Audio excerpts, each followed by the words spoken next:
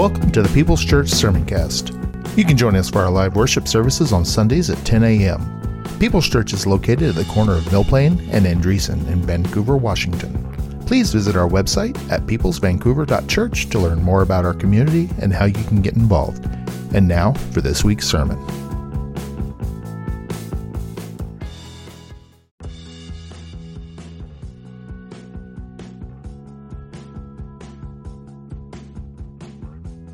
You're listening to the Sermoncast from People's Church of Vancouver, Washington. You're invited to join us on Sunday mornings at 10:30 a.m. We're located at 6801 East Mill Plain Boulevard in Vancouver, Washington. For more information, visit us at peopleschurchvancouver.org.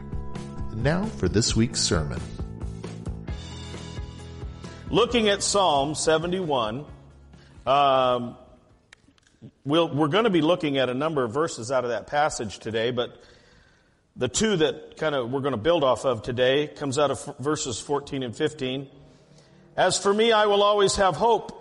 I will praise you more and more. My mouth will tell of your righteous deeds, of your saving acts all day long, though I know not how to relate them all. Yeah, if you've ever stood up here and shared from the Word, that last line really speaks volumes. Though I know not how to relate them all. It's kind of strange. This week I've been working on this subject matter for the last couple of weeks, and one thought that crossed my mind when I read that scripture, I thought, now I've been in pastoral ministry 43 years, and I've only been preaching about 20 of those years. The rest of the time was just invested in music and administration and all the other stuff that goes with it. And sometimes sermons come real easy. It's kind of a strange thing. And the theme, the message and the theme, and it'll flow out of Scripture and start typing and writing and gathering things together, and it works like a charm. Other times, it's not so easy. It's a bit of a rocky road and a rough ride. And the last couple of weeks in putting this sermon together, it's been a little rough ride. It's been a rocky road. So hopefully you're going to get something out of this today that will help you in your further walk with the Lord and walking out your faith and all that good thing. So the title of my message this morning is Having Hope When All is Hopeless. Having Hope When All is Hopeless. We've read my text. This word hope is mentioned in Scripture 134 times. Anytime I see something like that in Scripture where it's there a lot and it's repeated over and over again, it makes me think that it's worth talking about. It's worth mentioning. If the Lord saw fit in the writing of His Word to mention it that many times, we should probably touch on it from time to time. So, thus today, our world that we live in, how many of you know, is in desperate need of hope. Of hope. Amen? I got to thinking of folks that I know that maybe have died without any hope left in their lives. It's heartbreaking. It's a bit crushing at times. I thought of someone that was maybe in war and they were taken as a POW. And there they sat in a POW camp day in and day out for years sometimes, not knowing what their future held. How hard would it be to have hope, never knowing if someone was coming to rescue you? That would be, for me, that would be hopelessness. People who have maybe faced terrible shame in their lives or disaster in their lives. Or I thought of maybe women who have lost a spouse. Or maybe they've lost a child along the way. We go through seasons of hope. I was reflecting back this morning as I was rehearsing my notes in the shower this morning. Don't get me wrong, I don't take my notebook in the shower with me. It is made of paper and plastic, but I was just standing there, soaping up and shaving my face and talking to God. And I got to thinking about this subject of hope. And Teresa and I have been married 45 years. And we celebrated 45 years the 1st of June, and I'm so grateful for that. But there was a time in our married life when things seemed hopeless. 1977, we lost our firstborn, a little girl by the name of Kathy Carleen, to SIDS at 3.5 months old. And things in our home, we were young. I mean, we were very young. We were 18 and 17 when we got married. We didn't know her from whatever, you know. We didn't know which end was up, let me put it that way, okay? And this little baby that God had given us died at 3.5 months.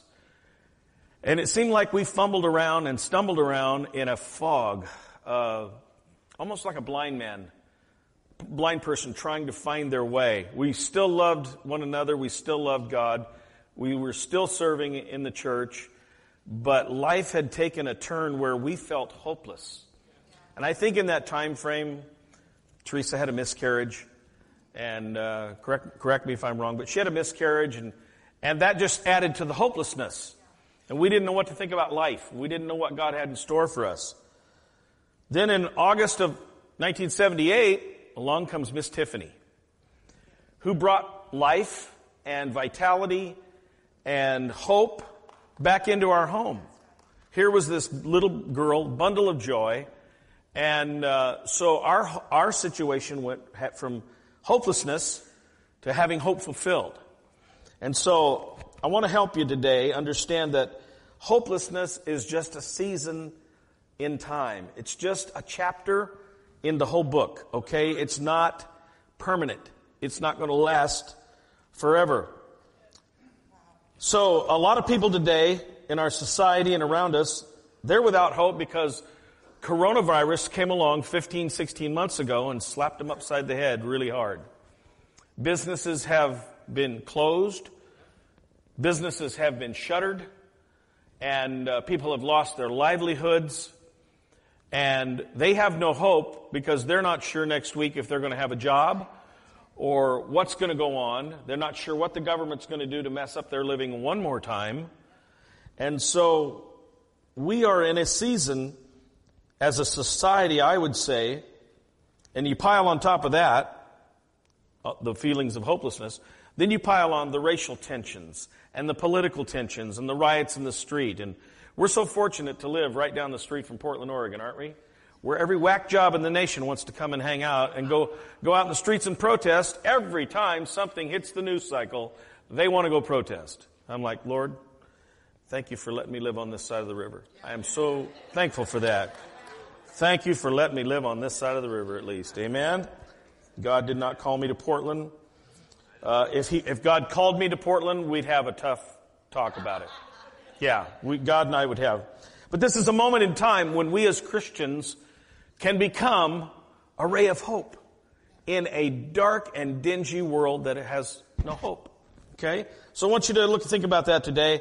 I hope you're taking some notes, writing down your thoughts, these thoughts on a piece of paper. But we can become the light in the darkness. Amen? That's what God has done for us, and that's what He's given us through salvation. Number one, if you're taking notes, hope is a position of optimism. Hope is a position of optimism. Now, optimism is defined like this: hopefulness and confidence about the future or the successful outcome of something. It is a positive outlook based on the conviction that things are going to get better. Amen? How many of you are ready in your life for things to get a little bit better? Amen? Yeah, a lot of hands going in the air. So we as Christians, we're talking about this word optimism, we have reason to be optimistic. And you think, well, why is that, Mike? Well, I'm glad you asked, and that brings me to point number 2. God is a good God. God is a good God. Exodus 34, 6 and 7 says, the Lord, the compassionate and gracious God, slow to anger, abounding in love and faithfulness. That's what He's abounding in, amen? Maintaining love to thousands and thousands and forgiving wickedness, rebellion, and sin.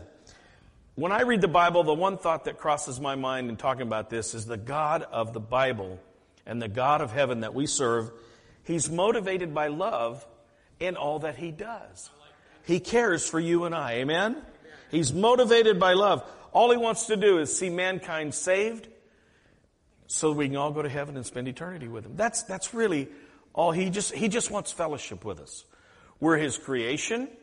We're different than any other creation on the planet. He made us that way on purpose. And so that's what God wants for us. Amen? Amen. Number 3 today, God is working for our good. God is working for our good. A very familiar verse of Scripture that I put down, Romans 8:28. And we know that in all things God works for those who love Him, who have been called according to His purpose. God is not working for His good. It's not what the Bible says. God could do anything He wants to do because He's God. And yet He spends His energies and His time and His efforts working for our good. Don't you love that? He was working for our good. The Bible says if God is for us, who can be against us? He's for you. He's for me. Who can be against us? Who can stand against us? Nothing and nobody. Amen? And if we are mistreated and abused a little bit in this life, and some of us have been there and done that whole thing, here's the reassurance that God's He's going to turn it around in eternity, in the afterlife. He's going to turn things around on our behalf, if that's your case. I thought about the beggars in this life, people that are underprivileged. I drive around and I see the homeless population, and my heart goes out to them. They're hungry, they're sad. They feel like they've been persecuted by society. They are definitely disadvantaged. Those folks, if they come to know Jesus as their personal Savior, God's going to turn things around for them, maybe in this life, but definitely in the next life. Amen? Deuteronomy 28:13 says, they will be the head and not the tail. That's a promise from God. Luke 13:30 says, indeed, there are those who are last, who will be first, and first who will be last. I think some of us are going to be in for a rude awakening when we get to heaven.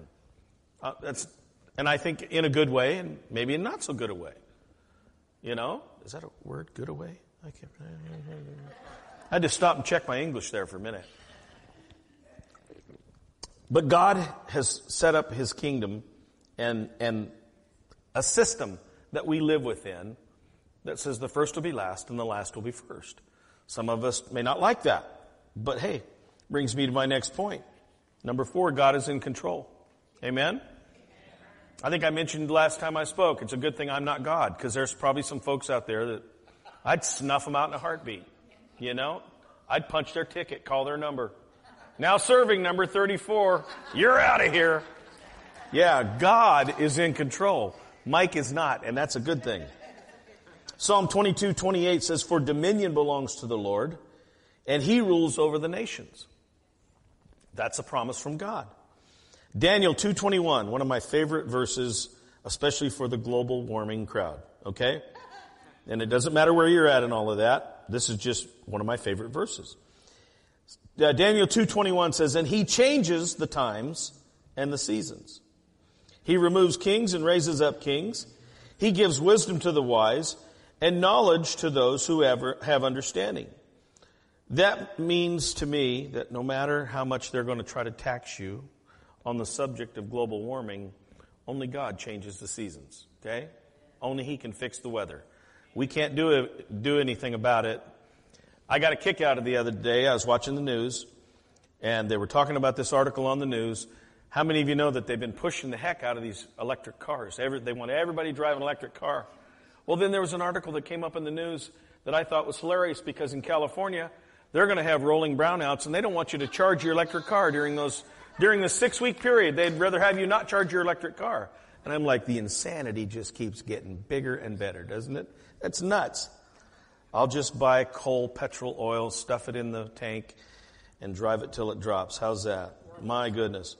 We live in a world that's in chaos because there are so many folks who are constantly sinning and violating the Word of God. And yet, despite all of that negativity, God is still moving history and mankind in a forward motion that He has designed for all of us. God is in control. That's what we're talking about here. Still moving history in the direction He wants it to go, because He's in charge. Ain't nobody else going to be in charge. And I love it because God intervenes where He sees fit. He looks at a situation and says, let them do what they need to do. Let me kind of wash my hands of that. But other times God says, wait a minute. Those are my kids, and I need to intervene right then, right there. I need to do something on their behalf. So God is in control. Number 5, the Bible tells us that we have hope in trials. Anybody ever been through a trial in your walk with the Lord? I think we all could say amen to that. Hebrews 6:19 says, we have this hope as an anchor for the soul, firm and secure. Aren't you glad for that today? We have the promise of God's Word to hang on to when life feels like a roller coaster ride and you're just getting beat around and thrashed and everything is going the opposite way that you'd like it to go. God is in control, and we have hope when we're walking through those trials. Romans 15:4 says, for whatever things were written before were written for our learning, that we, through the patience and comfort of Scripture, might have hope. If you're feeling a little hopeless today, just know that God's Word is there that we can have hope in trials. Remember, it's a season. It's only a chapter. It's not the whole book. And this too shall pass. Amen? God uses trials in our lives, for one thing, to prove us, to put us in the fire, so to speak, that the good stuff will rise to the top. Amen? He'll prove us like silver and gold. And he also uses trials in our lives to bring us closer to him. Sometimes we're like a little kid. I was watching this kid at the mall the other day. We were sitting in the food court, Teresa and I, having a bite to eat. And this older Asian gentleman, must have been grandpa or great-grandpa, but he had charge of this little guy. And this little guy was about, I don't know, maybe 3 years old. He wasn't very old. He had on his little backpack. And I hear him come into the food court, and he's just crying at the top of his lungs. But he's running away from his grandpa at the same time. So he wanted, because what he saw all those quarter-operated toys. He saw the kids on the trampolines going up and down and having a good time. And he wanted part of that, and he didn't really want anything to do with his grandpa, except grandpa had the money. But he was just wailing at the top of his lungs. And at first I didn't see grandpa. Grandpa was trailing a good 50 or 60 feet behind this guy, and probably on purpose. And this little kid just wailing at the top of his lungs like he's lost at the county fair. And I thought, sometimes we're that way with God. We run off with a really lousy attitude, and we do our own thing. And we kind of thumb our nose at God. And then when we get in trouble, we look back and say, hey, God, where are you? You got all the money. What's up, God? Help me out here, would you? And that little kid was going through a trial of his own. Finally, Grandpa got a hand on him. They were reunited. Grandpa came around and got him and took him away, and everything was fine. But I just thought, yep, that's us with God sometimes, our Heavenly Father. We don't pay attention. Let me share a little story with you. Talking about trials, there was an Ethiopian pastor who was leading a large gathering, and he was heard praying for troubles to return to the country of Ethiopia.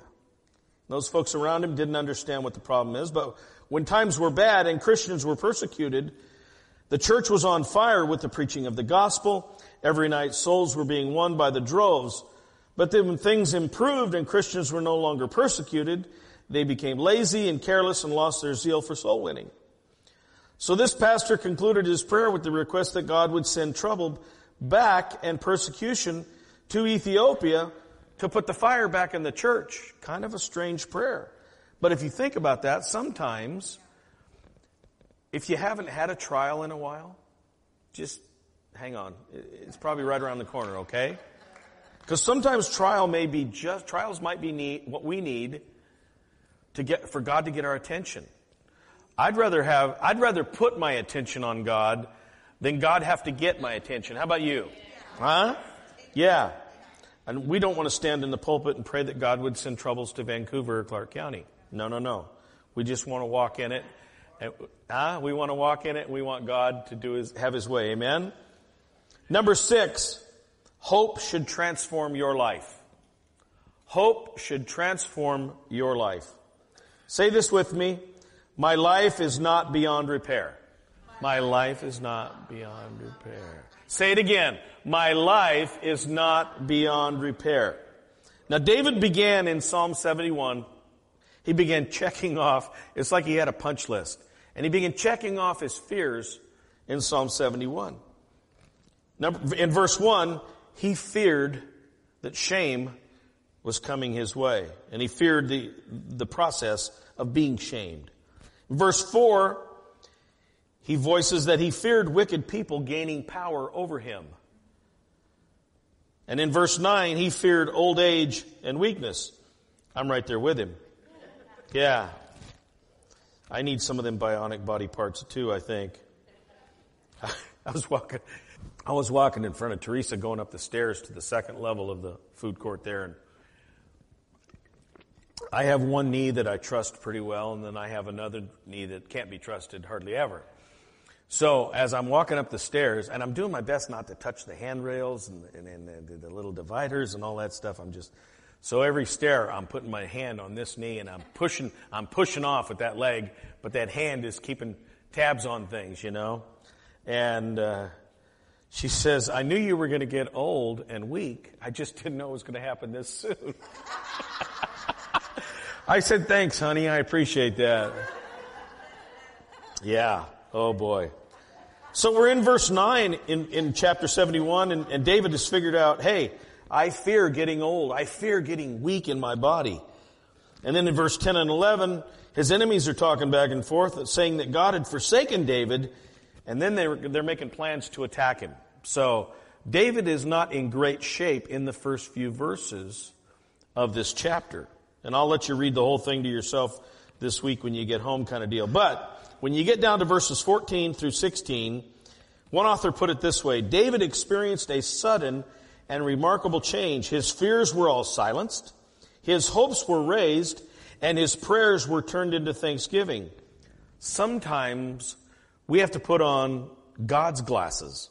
We have to have Father's eyes to see where we ought to be going, what we ought to be doing, and not just our own human understanding, but we've got to see it through God's eyes.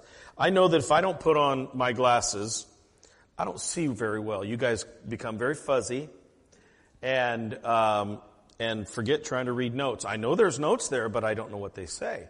So until I put on my glasses every morning, I'm like, oh, now I know what the rest of the world is up to and what the world should look like. We have to put on heaven's glasses to be able to see and understand God's purpose in our life, and that somehow He uses these troubles, trials, tribulations to make us better people, better Christians, to serve better. Amen? So, what is hope? What is hope? Well, man, I'm glad you asked. Author George Benkins puts it this way. He says, the coming of hope is like lighting a candle in the darkness. Other men see only a hopeless end, but the Christian sees an endless hope. Flop those words back and forth right there to make it better and make it a God thing. Author Emil Brunner says, what oxygen is to the lungs, such as hope for the soul. The meaning of life. Hope is the positive mode of awaiting the future. Listen to that again. That last line. Hope is the positive mode of awaiting the future. We have two choices. We can either be positive in what we're looking at toward the future in our lives, whatever it is that you're asking God for, asking God to do, or we can be completely negative and have no hope in what God can do, and God would rather have it the first, not the second. Okay? Hope is the positive mode of awaiting the future. If you're taking notes, write this down. Hope is a form of faith. Hope is a form of faith. It's like a cousin to faith. Hebrews 11:1 says, now faith is the assurance of things hoped for, the conviction of things not seen. I remember witnessing to a classmate back in high school. He knew I was a preacher's kid. He knew I was a believer. And he had some interest in what was going on in my life. And he was asking me, he says, well, how is it you serve a God that you've never met? I said, well, in my mind and in my heart, I've met Him personally, one-on-one. He says, but you can't see Him. I said, well, I have faith. I have hope that He's out there. I'd rather do that and find out later on down in life that it was just a fairy tale than to not serve Him, not have hope in Him, and then get to Judgment Day and be in trouble. That right there. But I tried to share the thought of having hope and faith in a God that you cannot see. You can't reach out and shake hands with God. Not that I know of. Now, if George Watkins was teaching this lesson, he would probably say that you could. And that's George's deal, and I love him to pieces. But I've never shook hands with God. I've never even hidden in the cleft of a rock and watched his backside go by like they did in the Old Testament. But that's neither here nor there. Hope is a form of faith. And I shared Hebrews 11. Author William Carey says, hope is the confident expectation of something good in the future. To hope in God doesn't mean cross your fingers and hope for the best. It means expect great things from God. Amen? If you want God to move in your life, you have to expect great things. I would say you need to verbalize those things to God. You need to write them down in your journal on a piece of paper. If you got to put them on a sticky note and stick them up on the fridge or stick them on the mirror in your bathroom. Write down the great things that you're expecting from God and continue to pray over them and continue to repeat them. Amen? Hope, if you're taking notes, write this one down. Hope equals the reliance on God's presence and God's power. Hope equals a reliance on God's presence and God's power. So rejoicing in suffering doesn't mean that we celebrate when bad news comes. That's not what we're celebrating. We celebrate in all things, not because of all things. Amen?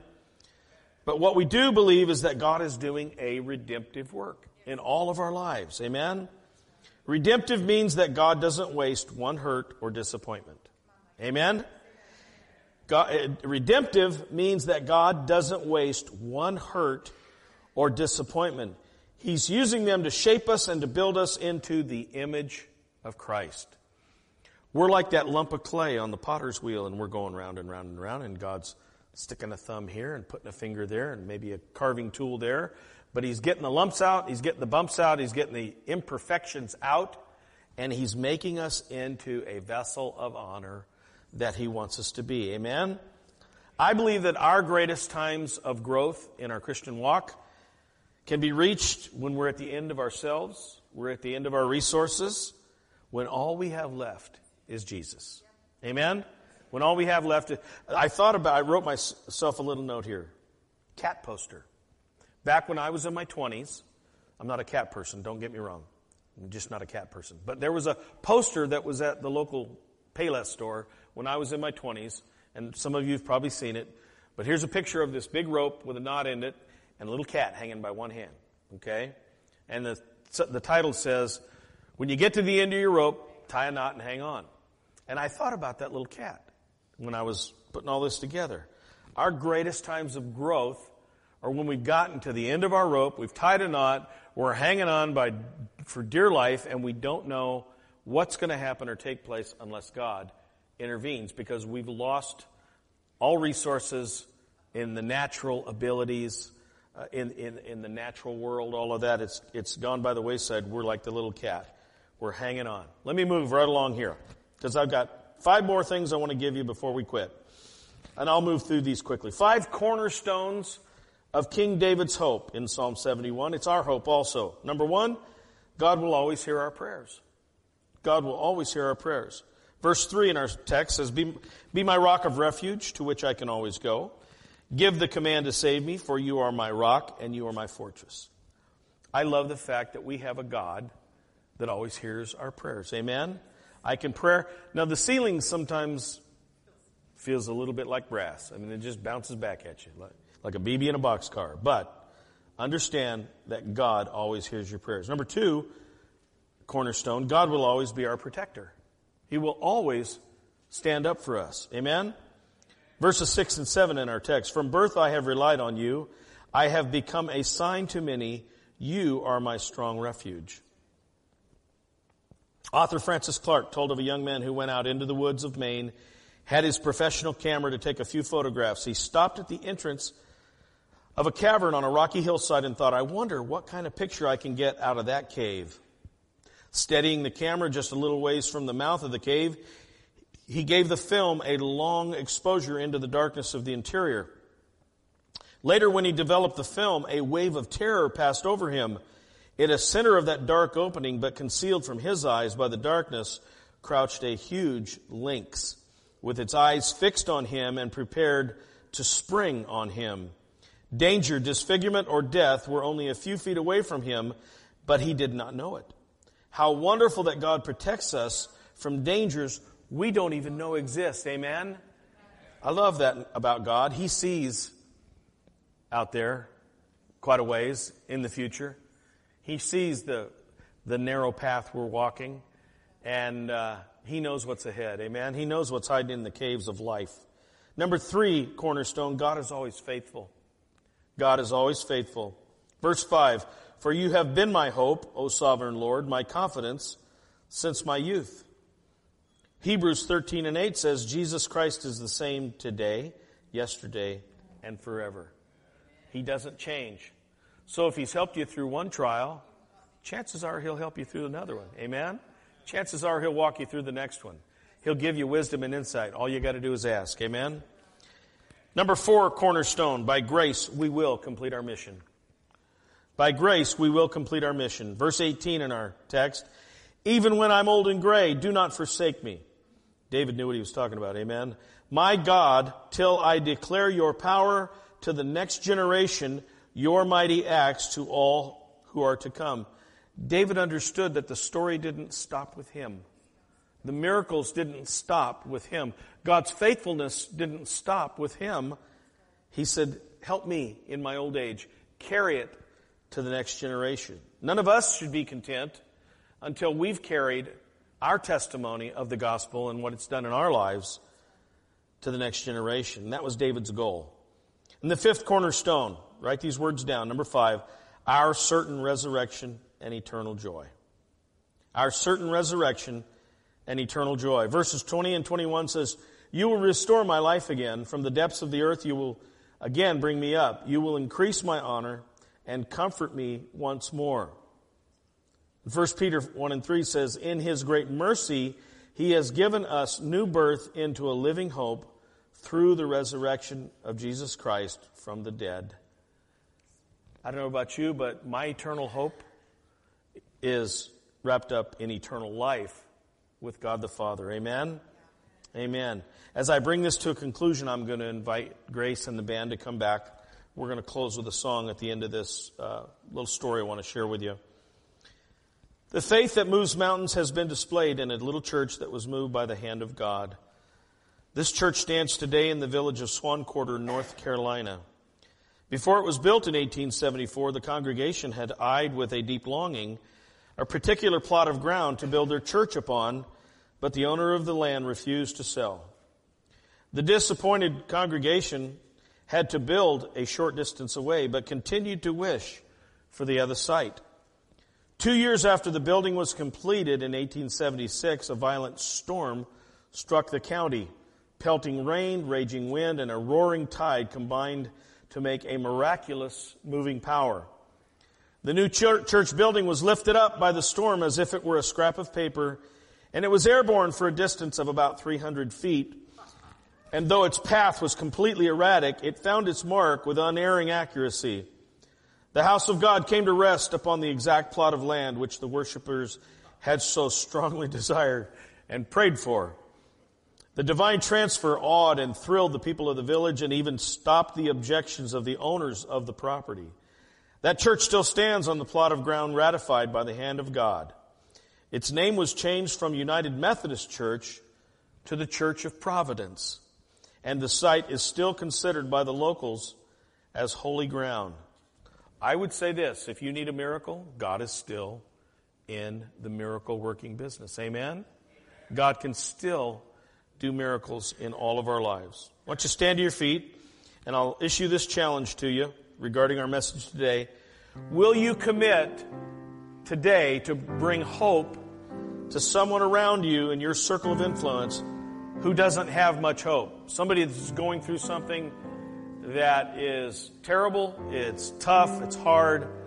Will you commit today to take this message of hope to them and share that with them and hopefully bring hope to them? Amen? We serve a faithful God today. Aren't you glad for that? And we put our hope and we put our trust in Him. Let me pray over you today before you go. Father, thank you for your goodness, your love, your kindness, and your grace to us, your kids. We are thankful today, Lord, that when all seems hopeless, you are the one that brings hope back into the picture. We don't have to walk in hopelessness forever. It's not a life sentence. It's just a season. Father God, and today we're going to embrace your word of these scriptures, Lord, and we're going to apply them to our lives. Father, if someone in this room today is walking through a season without hope, I pray today, Lord, that you would restore hope in their lives and bring them back to a place, Lord, where they can put their trust in you and rely on you to intervene in this situation, to correct, to make right a wrong, to correct whatever has gone awry and gone astray. Father, help us to get back on the straight and narrow, I pray. We are grateful for that today. Bless these, Lord, this week in their places of employment and all that they do, every place they go and everything they put their hand to.